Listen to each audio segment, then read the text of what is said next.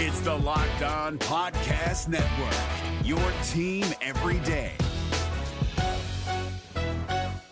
Jackson Gatlin here, host of the Monday edition Locked On NBA podcast. Every Monday, I cover the three biggest stories in the NBA with the local experts from Locked On. It's an awesome recap of the weekend of the NBA and a look at what's ahead. Mark your calendars on Monday to join me for Locked On NBA podcast, available on YouTube and wherever you get your podcasts. You are Locked On Cavaliers, your daily podcast on the Cleveland Cavaliers, part of the Locked On Podcast Network. Your team every day.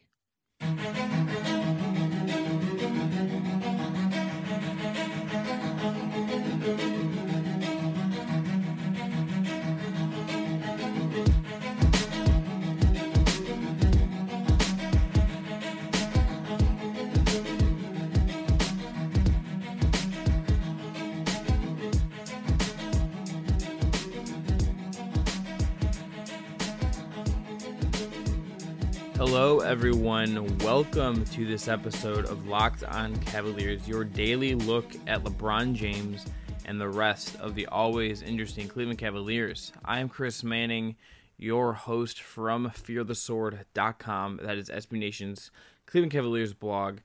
We cover everything over there if you're not familiar with us. So today's show is recapping the Cavs' win over the New York Knicks. They beat the Knicks 123-109 on Monday night in New York. That picked up their 50th win of the season, secured a top 4 seed and home court advantage in the first round for sure, leaves the opportunity open for them to have the number 3 seed if Philadelphia loses one of the next 2 games, and also featured the first game in 26 games where LeBron James did not lead the team in both points and assists. He did lead the team in assists, but Kevin Love led the way with 28 points. Michael Beasley led the Knicks with 20 points. George Hill made his return in this game, and we got to look at what the starting lineup might be in the playoffs. That's going to be our focus today. We'll get to Kendrick Perkins later and some other notes, but the main talking point today is the Cavs continuing to cement themselves and continue to play some pretty good basketball. This is I believe their 8th win in 9 games. They're on a pretty good win streak right now, even with some of the issues that they've had with some of the limitations they've had with different guys. And they had some issues in this game too. They led by as many as 14 in the first half, led by 12 at the half, led by 18 in the third quarter, and then we're only up by 5 with 6:37 to go.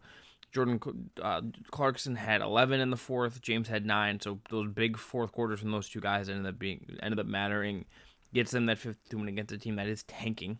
So that is good. But it's their 9th straight win at MSG, 11th win in their last 13 games overall. So this is a very good stretch for the Cavs. They took care of business against a bad team, and they should have done that. With this 50th win and with this victory and with the win also cementing their Central Division Championship, which is LeBron's 10th in a row. That's an NBA record. That doesn't mean that much, but it's the 4th overall for the team as well. With that status, the Cavs basically have hope that they could get the number 3 seed. You'll hear on tomorrow's show Jordan Zerb and I talking about some of the complications of being the number 4 seed and how the Cavs might be facing a gauntlet in this playoffs anyway. But if they want to be the number 3 seed, I would say the easier path where you're getting one of Miami, Milwaukee, or Washington, probably Miami or Milwaukee at this point, and then getting Boston in round 2, and that's a Boston team without Kyrie, without Gordon Hayward, that doesn't have a very good offense at this point. That's an easier path. It means Toronto in round 2. It means no Indiana in round 1. And yes, I think Indiana is very beatable. The Cavs should win that series in 5-6 games, but I think it's just you get Boston over Toronto. It's just an easier path. It's less wear and tear on them. This game gives them the opportunity to have that. It is not under their control, though. Philly has a game Tuesday against the Hawks, and Philly has a game Wednesday at 8 p.m., the same time Cavs-Knicks tips on Wednesday against the Bucks. The Bucks have incentive to win that game. We don't know how Philly is 100% going to view it. There's still going to be no Embiid for that game, but this is the Cavs basically did what they had to do here. They picked up a win, and they give themselves a chance to be the number 3 seed, and at the same time set a baseline of what they're really going to be. They have home court advantage in the first round. They did not fall off the face of the earth this season, and go into the bottom half of the East and have to play on the road in the first round. They picked up a 50th win. They have a chance to get 51 on Wednesday, and they probably will. They basically got healthy in this game, except for Rodney Hood. They just did what they had to do, and they're continuing to play well, and LeBron continues to play well, even with all the craziness going on. LeBron is not going to win the MVP award, but if you wanted to make the argument for him to win MVP, it is in what the Cavs really capped off tonight in this win. LeBron getting this team to 50 wins, having that streak of leading them in points and assists for that long, having so many triple-doubles, just being so dominant on the offensive end, even with his defensive issues, I really, really think that's his MVP argument, is that he's kept the Cavs team that has gone through so much, from Isaiah Thomas and Jay Crowder not working, to the injuries, to the trades, to more injuries, to Ty Lue's absence, to whatever you want to point out. He kept them afloat, got them to 50 wins, and got them home court advantage. That's LeBron's MVP argument, and that's incredible. And yes, they haven't been the best team. There's a lot of doubts about this team. There's a lot of things we don't know about this team, but LeBron is the ultimate equalizer. He's the ultimate proof that this team might still make the finals, has a good chance to still make the finals, and a lot of people, including myself, are going to pick them to get to the finals. So that is capped off tonight in this win. It comes on a big stage with a lot of people playing well, but that's all the Cavs did. They actually took care of business, didn't have a slip up, avoided that fourth quarter collapse, and got a win against a team that is tanking, and got the 50th win, and they're now in good position to potentially get the 3 seed if something breaks their way. You could go back and look at earlier season games and say they should have just won this other game and avoided getting themselves in the situation. But considering where they're at, they're making the most of it, and that's, I think, really all you can ask. The NBA playoffs are right around the corner, and Locked On NBA is here daily to keep you caught up with all the late season drama. Every Monday, Jackson Gatlin rounds up the 3 biggest stories around the league, helping to break down the NBA playoffs. Mark your calendars to listen to Locked On NBA every Monday to be up to date. Locked On NBA, available on YouTube and wherever you get podcasts. Part of the Locked On Podcast Network, your team every day. Now, the other news coming out of this game is George Hill returns while Rodney Hood remains out. With Hill coming back, I didn't think he had a great game. He did look out of rhythm. 4 points, 5 assists, 20 minutes for him. This is a game where I think you could look at him, 5 points and 4 assists, and the other way around there. George Hill, I think, is essential to this team. I think he's going to be very, very key in the playoffs, but he just looked out of rhythm. I think he just didn't quite just seem comfortable with everything that was going on. Clarkson, I think, made that bigger impact in the fourth, and that's kind of why you saw him stick around. I think maybe that he's just getting used to playing on that ankle a little bit. He wasn't even fully guaranteed to play in this game. This was a questionable situation where they announced he's going to start closer to tip, so he's still, I think, working through some stuff. Did have 2 steals, only committed the 1 turnover against his 4 assists, so that's a good sign. Was a +6 in his 20 minutes, and just, I think, needs time to get back in his rhythm. This wasn't a serious injury, but he is adjusting to all these new guys, playing with LeBron, playing with Green, playing with Love. That is going to be an adjustment for him, and he, I think, just needs to get settled in. I think it's why it's good that he's playing.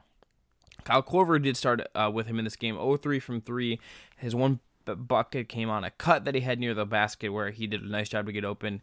I think you're looking at him potentially being the starter in the playoffs. Now, that could still mean he's only playing 16 minutes a game, but I think he's in a position to potentially start, especially because Rodney Hood is dealing with these injuries, and I think Korver is going to, even if he's dealing with that foot soreness, is going to be there. So this could be the preview of what the starting lineup looks like. I think it's okay. I think the defensive upside is obviously limited, but the offensive potential here is outstanding, and I think they should be able to get a lot out of that group. Korver is going to be a really good offensive fit. Green I think Green versus another big, I think does allow you to at least move some chess pieces around. Now let's look at the Toronto matchup. If this is the starting lineup, and this is where we see the Cavs play Toronto in round 2, and Toronto goes with Lowry, DeRozan, OG Anunoby, Serge Ibaka, and Jonas Valanciunas. What will happen is they will put LeBron onto Ibaka, I believe. They will have Kevin guard Jonas, and they will have Jeff Green guard DeMar DeRozan, and they will have George Hill guard Kyle Lowry. That allows Kyle to hide on OG Anunoby. Now, OG Anunoby is a promising player. He's more athletic than Kyle. He is a pretty solid rookie who's going to hit threes and be a decent offensive player. Korver is the type of guy you maybe want to try to hide on him because he is not going to make mistakes. And if Toronto was going to decide to funnel its offense through OG Anunoby to attack the mismatch, that would be a problem. Now, they could do some creative stuff to try to create some switches. Toronto does move the ball very well. They could try to get Kyle moved onto DeMar, onto Kyle, and then attack from there. That certainly is something the Cavs have to watch out for. But we'll see what the Cavs' defensive scheme is going to be. Ty Lue did say pregame that they will have a new defensive scheme. We'll see what that is. But I think Kyle can manage in the Eastern Conference, at least as a starter. Philly might be tough. We saw the athletic issues there and that Friday loss. But I think until you get to the finals where you'd see Houston or Golden State, Kyle can probably hang. And then you get to those series and it's a different question. And maybe you say, okay, he can hang on PJ Tucker or someone like that. Or, maybe he can chase Clay around, I guess. But those are questions that the Cavs will just have to answer when they get there, and they're going to be underdogs anyway, so we'll see if they get there, but I'm okay with this as the starting lineup.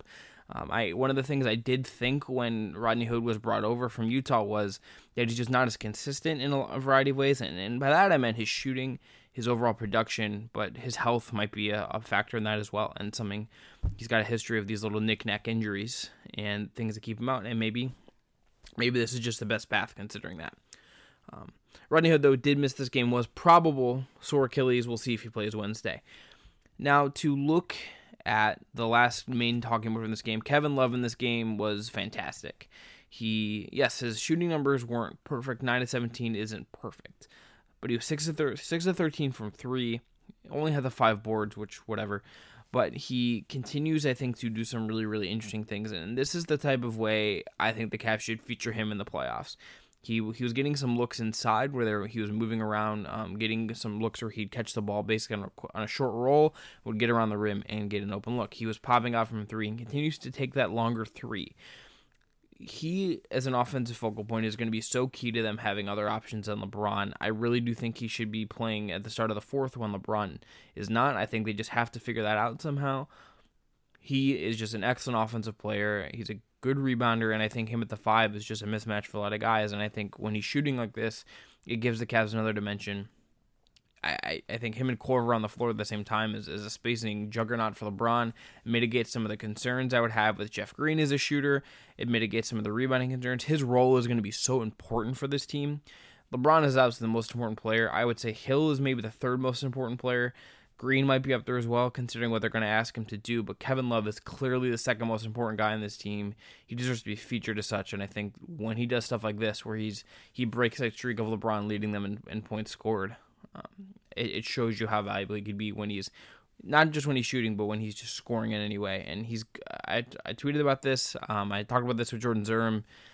He's just valuable at the type of stuff that they need him to be, and they can trust him to do things that maybe aren't the most sexy, modern, efficient NBA things like post-ups, but he's going to convert them, and he's good enough to do so. All right, so some secondary talking points from this game. J.R. Smith and Jordan Clarkson, I think, were both good in this game in ways that I think are interesting. Now, JR wasn't great on defense, but they allowed him to create in this game a little bit. He led some pick and rolls. He had a really nice no-look pass down to Zizic in garbage time. He did some things where he was attacking and actually getting inside and at least trying to do something. He was shooting with confidence. Maybe that was because he was in the Garden, a place where he's had a lot of success, but he was shooting with confidence from 3, and he rebounded well. The Cavs are going to need him to do some of these things, to go on the type of burst where he had 14 of his points in the first half, and they needed him to. If he can have bursts like that and play sort of like vintage JR, that's going to go a long way. He ended up playing more minutes than Korver in this game, double the minutes of Kyle Korver. I think there's a non-zero chance in a lot of games in the playoffs he could be closing games just because if he's shooting well and he's defending well, he might be a better two-way option than Korver. Hood just has been so inconsistent and his health is inconsistent. Jared's going to be so important, especially because of the issues you have, I think, with both Hood and Korver potentially. He needs to play well. If he has games like this where he's maybe not perfect on defense, but does do a couple okay things on defense, is shooting well, is doing some secondary things to not just be a shooter. He's really, really valuable to this team, fits really, really well on some bench units, fits really well alongside LeBron. And I think they have to keep playing him. I think it's a risk to bank on JR in a meaningful way at this point, but I do think they have to continue to look for him. Now, for Clarkson, he had a big fourth quarter, finished with 16 points. The game was 4-6 from 3. Had the 3 assists as well, which is a good sign against just 1 turnover. He's not a guy that I'm going to say is going to save you from 3 every night. If you watched him play and know my taste in players, he's not someone I love. He is streaky. He's kind of a gunner. He's not even a great 3-point shooter. But what I liked in this game is that 3 of his 3-pointers did come from the corner. When the Cavs were working with him with LeBron and in certain situations later on, they were not just having him dribble into shots or attack out of the pick and roll, which he can get a shot off there. But they were setting him up in the corner, so he was getting these open threes from the most efficient spot on the court and was just splashing them. He got into a rhythm that way. It sets him up for these easy shots. Teams are going to abandon him, and if he can make that shot and the Cavs can put him in that spot, I think it's a really good space for him. He's not going to be an efficient or good above the break 3-point shooter. If you look at his shot chart on NBA.com/stats, he is with 10% below league average on the right corner. He is around-ish league average from the left break and at the top of the key. He's actually not good in the right corner either, but in the left corner, he is 9 on 37 attempts this year. This is as of 11:19 p.m., so I don't know if the shot chart's been updated yet. He shoots well from there, and that's actually where the Cavs went and got him shots. So that's the kind of thing I think you have to do for him, is to get him those type of shots, to get him in those situations where all he has to do is shoot. I think it's a way to maximize him, and if he's having a good night, to get him some more minutes and to not have him hijack things. You have to kind of mitigate those two realities. And if Rodney Hood isn't playing well, is injured, is having these little knick-knack issues that are keeping him from having an 11-point fourth quarter like he's done this year, or realizing some of the potential that Utah felt he had and that people in the league feel he has, and the Cavs I think certainly feel he has, it's going to be key for him to have, it's going to be key for Ty Lue to have guys like Jordan Clarkson he can bank on and get minutes out of J.R. Smith. Those guys are going to be really important. That is scary. They are going to be high variable players that are going to have a range of outcomes in what they're going to do. Jordan Clarkson can have games like this. He can have very bad games, but they can leverage him in ways that I think can make him a little bit better. The NBA playoffs are right around the corner, and Locked On NBA is here daily to keep you caught up with all the late season drama. Every Monday, Jackson Gatlin rounds up the 3 biggest stories around the league, helping to break down the NBA playoffs. Mark your calendars to listen to Locked On NBA every Monday to be up to date. Locked On NBA, available on YouTube and wherever you get podcasts. Part of the Locked On Podcast Network, your team every day. To look at the Larry Nance, Tristan Thompson battle, this was a game where I think you saw where guys both sort of stand. Now, Nance has not looked good since he's come back from that hamstring injury, but he looked much bouncier in this game. 4-6 from the field, had some oops, had the 6 rebounds, the 1 offensive board, just the 1 foul, had the 1 block as well for a 10.6 rebound night in 19 minutes. That's a good production night for him. Did play some minutes with Tristan, which I still think is something we should not see when the playoffs start, but it's where we're at right now. He, I think, just was much better. Now, Thompson, had a really nice role, had the 4 rebounds, but got smoked by Jared Jack a couple of times on switches. Not just by Jared Jack, by Knicks, but Jared Jack being the kind of the most obvious one. Only played 9 minutes. The 5 points, 4 rebounds is a good impact for that time, but just looks a little bit slow. And when you look at what Nance has done, even when he struggled, he looks just more comfortable stepping out and switching on the guys right now. And that is just super valuable. The Cavs, at least as far as we know, are going to continue to do that. We'll see if that changes in the playoffs and they do something completely different. It's possible, but based on what we know what they like to do, I think Nance seems to fit what they like to do better, and he just looks like the better player right now. Ty Lue has said that they're going to have to pick between one. I think the writing is on the wall for Tristan Thompson. I think Jeff Green starting basically kind of forced this decision, and I'm running my opinion towards Jeff Green starting being okay. at least to start. But I think Thompson and Nance are going to have to just figure this out, especially if they want to play Lovett a lot of the 5. And I think Nance is ahead of this. Now, I feel kind of bad for Tristan because we are not far removed from him being an utter terror. This is a guy who was sensational in the 16 finals, I think was an underratedly good player in the 15 finals where Mozgov and Deli got a lot of love, but I think Tristan did a good job in that series as well. I think we're not that far from Zach Lowe just raving about how he demoralizes guys. If you go back to the 14-15 playoffs and the next year as well when they played the Hawks, Al Horford and Paul Millsap were just demoralized by Tristan. And how good he was and his ability to switch onto guys has been so valuable. He just looks like, to me, like a guy that feels the weight of the repeated finals runs and the mass amount of playing. JR, I think, feels it as well. I think Love seems to be having escaped it because he's been injured to some extent. LeBron is a freak and he just won't feel it. But if you look at this roster right now, this isn't full of the guys that has been that. Jeff Green has not been a part of those teams. George Hill has not been a part of those teams. Korver has made his own playoff runs, but has not had just the one finals appearance. Nance has been on these bad Lakers teams. Zizic is a rookie. Osman's a rookie. Calderon is a vet who doesn't play that much and hasn't factored in that way. Clarkson has been on those bad Laker teams. John Holland and Leonard Parantes are two-way players who just don't really factor in that way. Rodney Hood has not made a deep playoff run like this. Tristan Thompson is one of the guys on this team, one of the 4 guys left from the title win.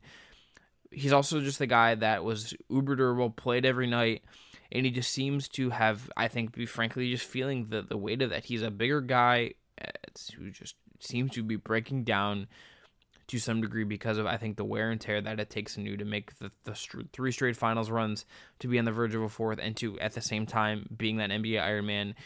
They literally said last year when he went down that injury was a good thing for him, that it actually got him some breaks. I think he's just a guy that he just needs some legit rest and rehab this offseason to get back to himself. I don't think his career or what his future looks like is over by any means, but I think where he's at right now and stands right now is a guy that needs some rest, and I think that's part of the reason why I think Nance ahead of him. I think there's a role for both of them on a future Cavs team, depending on what they do this summer, but I think right now Nance is ahead of him, and I think part of that has to be looking at what kind of wear and tear has Tristan Thompson taken on over the last several seasons. And lastly, Kendrick Perkins is back with the Cleveland Cavaliers. Adrian Wojnarowski and Dave McMenamin from ESPN reported that Kendrick Perkins is going to sign with the Cavs on Wednesday, the last day of the regular season, the last day he could sign and be eligible for the playoffs. This is not a move to give them a center because I think Ante Zizic is going to be ahead of him on the depth chart, but he's a veteran who's going to provide that locker room leadership, and the Cavs have done this before. Dante Jones was signed in 15 and 16 to come in and be a veteran leader. Perk has been around the team. He played with the Canton Charge this year for a little bit. He has several games I've been at. He's been around. I know he's been in contact with guys. I know him and Ty have a good relationship. He was with the team in training camp. There's a trust there. There's a ability for him to come in and provide that leadership, and that's what they're going to do. This playoff roster is now full.